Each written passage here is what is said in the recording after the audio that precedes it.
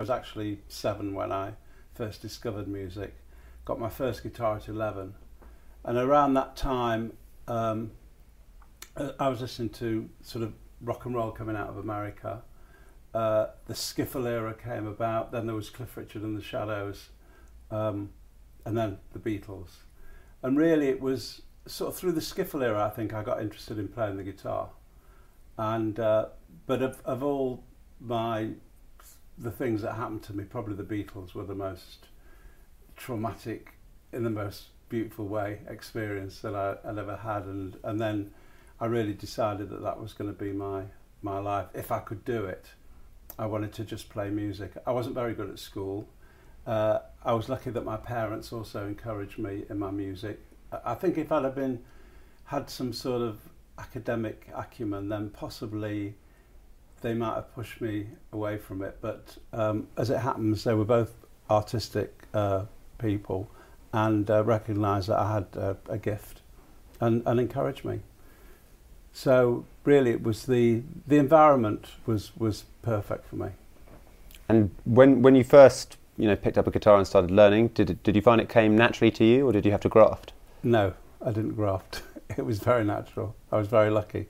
I actually wrote some weird, horrible little thing on the first day I got my first guitar, which was given to me by a cousin of mine who'd been away on holiday to Spain. He bought this guitar. It was about about $5 it cost or something, and it was absolutely terrible. But it did make a nice sound, and it was really difficult to play. But I took to it right away, and I sort of bonded with it, and I thought that, yeah, this is for me.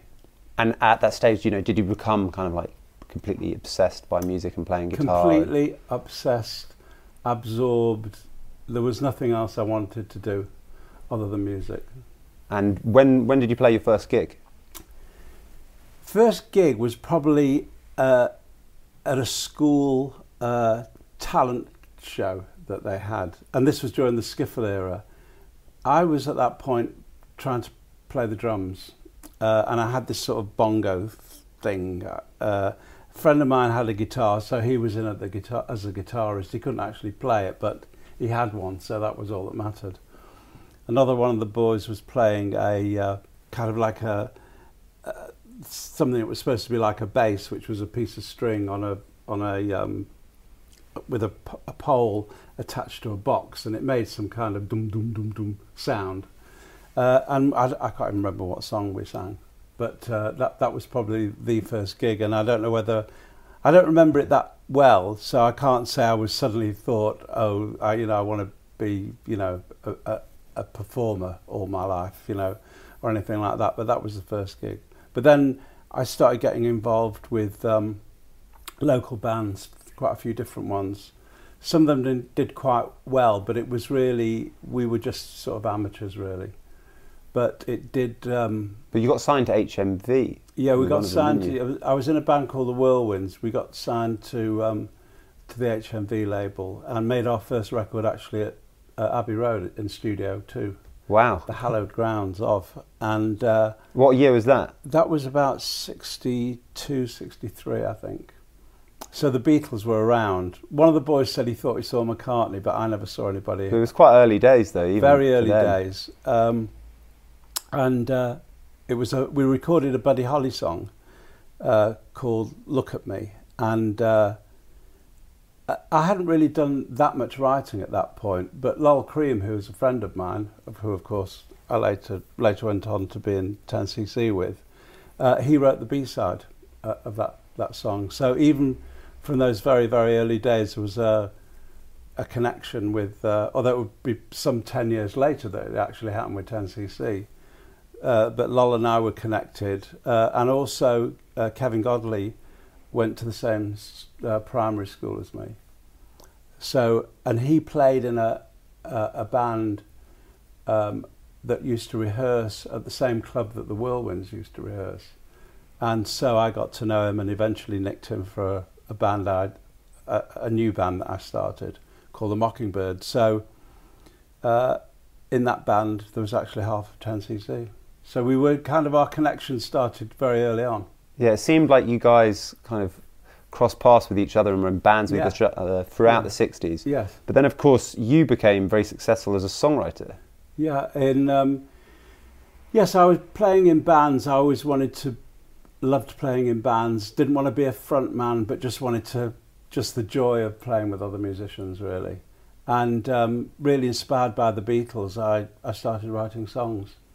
The songs that I wrote for our band, nothing happened with, but the songs I gave to other artists became very big hits. What was the first time that happened? The first time it happened was with For Your Love, which was eventually recorded by the Yardbirds.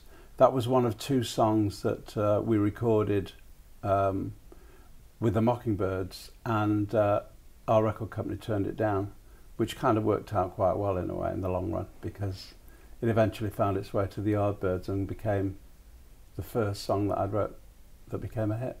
And did you enjoy the process of seeing your songs taken by other artists and performed by other artists? Or did you think, I wish I was like... No, I'm asked that quite a lot. I was really happy. I mean, who wouldn't be happy with having particularly a band like the Yardbirds, who I was a massive fan of anyway. I just took it as a massive compliment that they want to record something that I'd written. And that actually started off a run of 3 records with the Yardbirds. They recorded another song of mine, Heart Full of Soul, and there was a B-side, or like a double A-side called, and the song that I wrote was Evil Hearted You. So it was the start of a very good run for me of writing songs. It was kind of like one of those things where if you're lucky enough to ever have this to happen in your life, well, whatever you do is right. You know, it's like everything is just finds its place. It's kind of like it's your time. And I had 2 hits with the Hollies, Look Through Any Window, and Bus Stop. Bus Stop, yeah. And Herman's Hermits, No Milk Today. And so when you write, is it always different?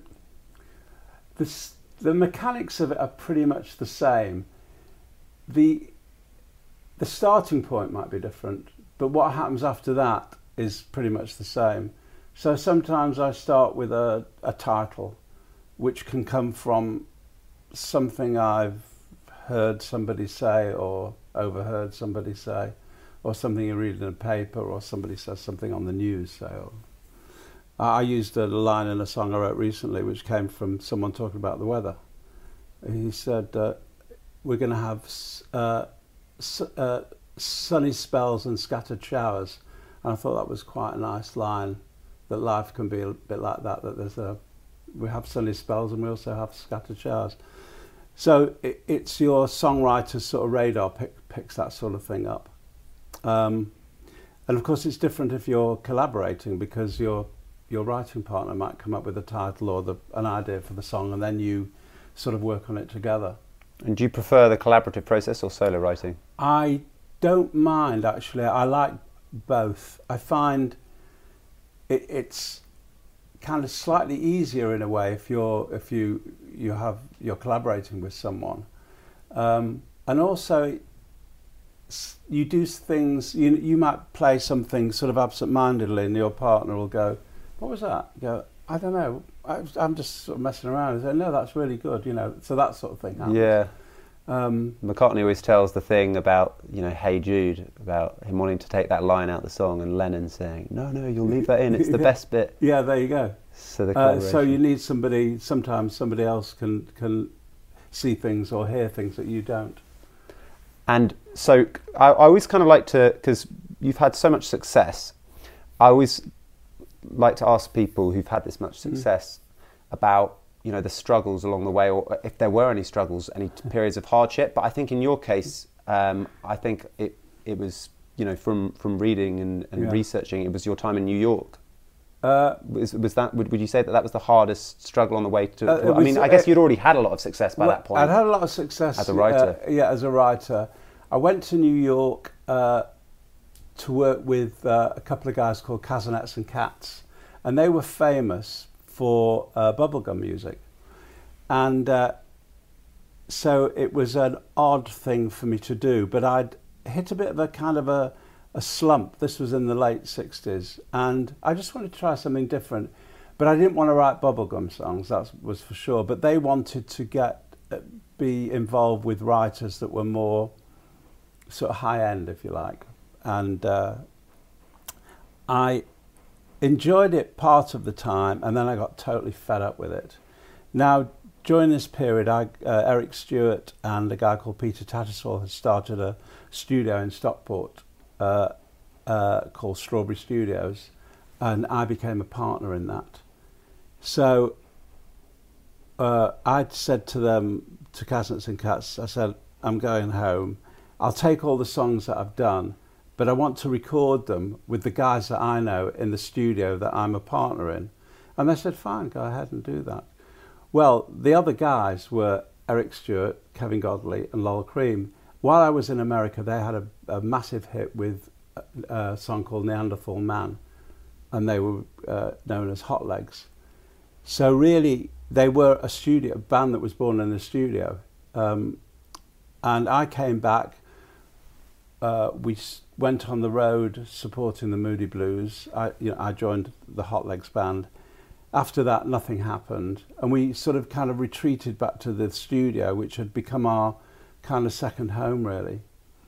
We became kind of like the house band there. We were playing on other people's records, producing them, writing them, doing all sorts of stuff. And really, it was partly to keep the studio going because it was good for business. And also, but the main thing was, whatever we were doing, we really enjoyed it, and we enjoyed working together. So what were some of the records that you guys played on and produced? Well, there were some football records. There's one called Manchester City, which apparently they still play at the beginning of their games. We did one for Everton Football Club. We did 2 albums with Neil Sedaka. And that was really a bit of a turning point, working with him, because he kind of, I think he inspired us in a way to do more stuff of our own. And so when the studio wasn't working, we would go in and just write and record just for our own pleasure, until we hit on a song called Donna, which was originally going to be a B-side for a song that Eric and I had written called Waterfall. And because we were very democratic, we said, well, it seems only fair as we've written the A-side, or what we thought was going to be the A-side, you should write the B-side. And they came up with Donna. And really, pretty much as we started recording it, we knew there was something special about it. And eventually that went on to become our first UK hit. And were you guys always, very friendly and kind of like quite open? Because even trying like that falsetto voice on Donna and stuff like that, these type of fun things require like a really good atmosphere, don't they? Very good atmosphere, very positive, very supportive of each other. We had some really good principles. I mean, one of the things we do was, whoever wrote the song, and usually it was either 2 of us would have written the song, the other 2 adopted it as if it was their own and worked on it as if it was their own. Nobody ever said, I don't like it, I don't want to record it. It was, if you think it's good enough, I'll go along with it.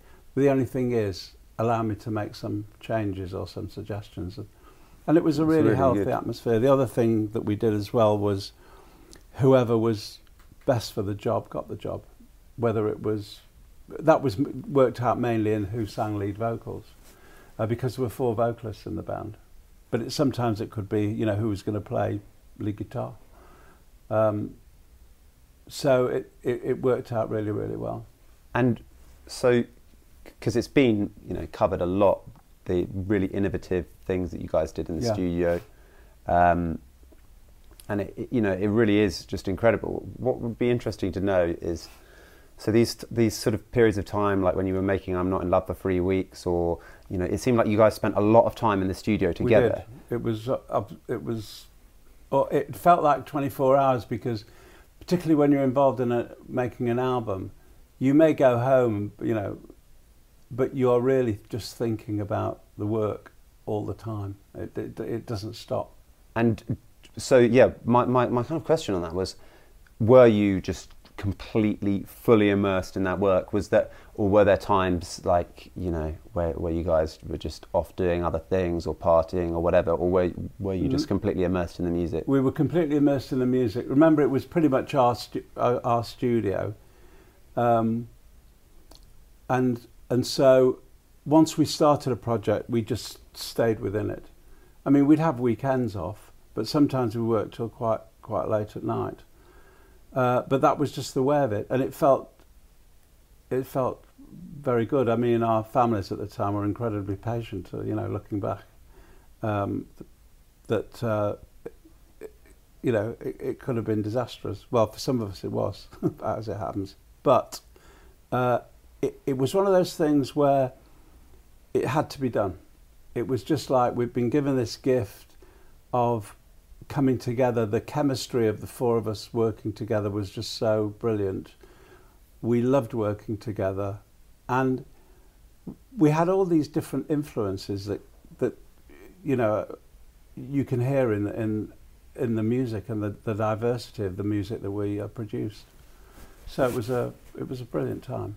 It's incredible music, and one thing I'd be curious to hear your take on is, do you feel that that 10cc are underrated, particularly and specifically with regards to the harmonies, compared to bands like, when people talk about 70s bands, late 60s bands, you know, for great harmonies, they'll say Queen or Eagles, or, you know, Crosby, Stills and Nash. But I mean, particularly with regards to Queen, like 10cc kind of came first with that stuff. Well, yes, there are a lot of comparisons between us and Queen. Of course, the major difference is, and I think this is probably one reason why 10cc are not in the public's conscience as much as Queen, is the fact that we didn't really have a front man. You know, we weren't a kind of a sort of showbiz, you know, mad performing band. I don't mean mad, I mean just like a performing band with someone, no Freddie and no Brian May. In fact, you know, their records are so identifiable, not only because of Freddie's voice, but Brian May's guitar playing as well. But with us, because people chopped and changed, and there were most importantly, I think, different vocalists on different records, that we were less identifiable. I think that's a very, you know, that's a good way. I mean, that's just a thorough analysis of it. Yeah, I mean, for really 10cc, and I think the Beatles share this, we had 3 #1 records with 3 different singers. So maybe it made us harder to identify. I mean, it was a thoroughly it was a band, wasn't it? It was a band. Yeah. It was a band, and it was a joy because of that. And it was it felt very equal most of the time. It wasn't perfect, but it was pretty much perfect. And so, I mean, you've probably expressed different opinions on this throughout the years, but do you feel at the moment that, you know, do you feel any kind of sadness that you guys didn't continue longer? Yeah, I do. I was really upset when Kevin and Lol left the band in '76. They wanted to pursue their own projects. They effectively sort of walked out the gold mine, if you like. But Eric and I decided, after a lot of discussion, that we should retain the name 10cc and carry on. And we carried on very successfully. You know, we had a #1 record with Dreadlock Holiday, Things to Do for Love, which was a massive hit in America. And that still has, Things We Do for Love has that kind of, those sonics, you know, the minute the record comes in, it's just like, like, what is this? Like you're being woken from a dream or something. Yeah, that's nice. I like that. I mean, it is one of those records where you're just like... Yeah.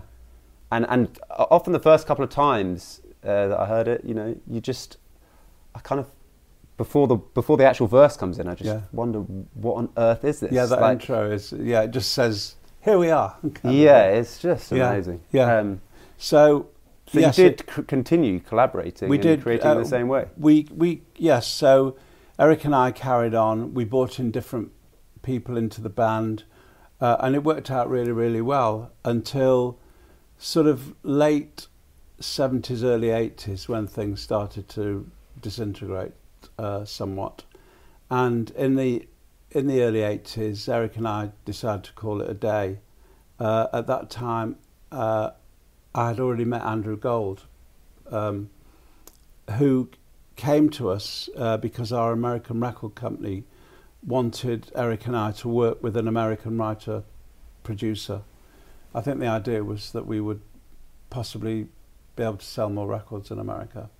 That didn't work out, as it happens. However, the bonus for me was meeting Andrew, and Andrew and I worked together during the 80s. We formed a band called Wax, and we just had a fantastic time. Very creative, a lot of fun. We got on really well together, and it was great. And we after that run during the 80s, Andrew and I kept in touch with one another and had been planning to do another record until he passed away in 2011.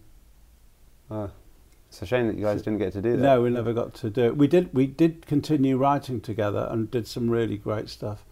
But we were talking about doing another Wax record, but that was not to be. But I have wonderful memories of working with him, and he was a genius.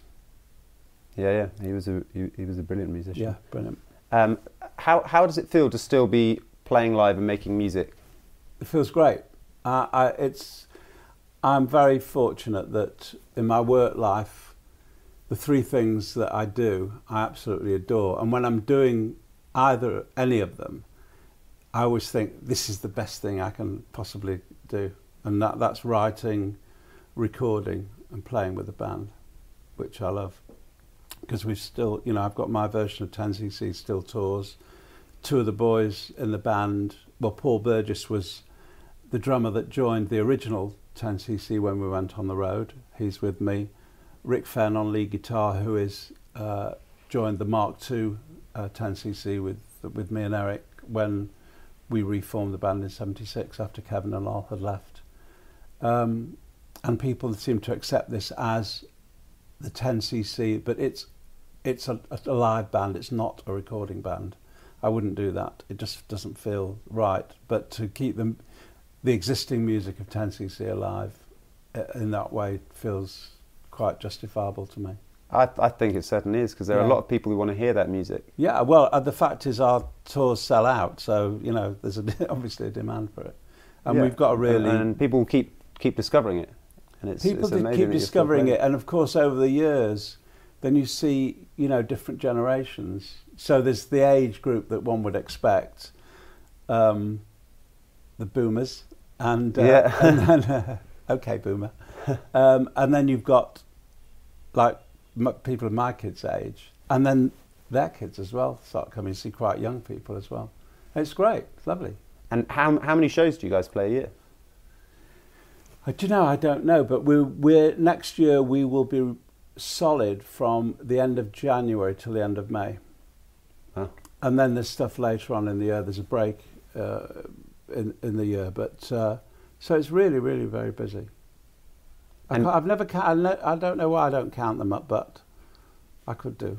I'll get back to you on that. Yeah, but it's pretty, it's pretty solid, full on. Yeah, solid tours. In fact, I've got one day off between a European tour and an Australian tour, and I'm already planning what I need to do in that particular day before I've got to go out to Australia.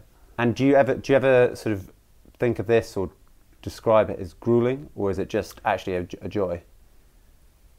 I'd say most of the time it's an absolute joy. One of the reasons is not just because of the music, because of the guys that I'm working with. We kind of love each other basically, and we get on really, really well.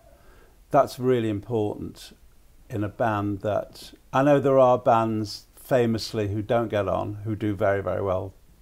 But for me, I don't need any of that anymore. If something's not right, I get rid of it. You don't have it's not necessary. And so I enjoy the company. I love the camaraderie. It's almost like you're being in a gang again. I mean, I have to admit that it is something great. And my wife bless her, she's so great about it and understanding.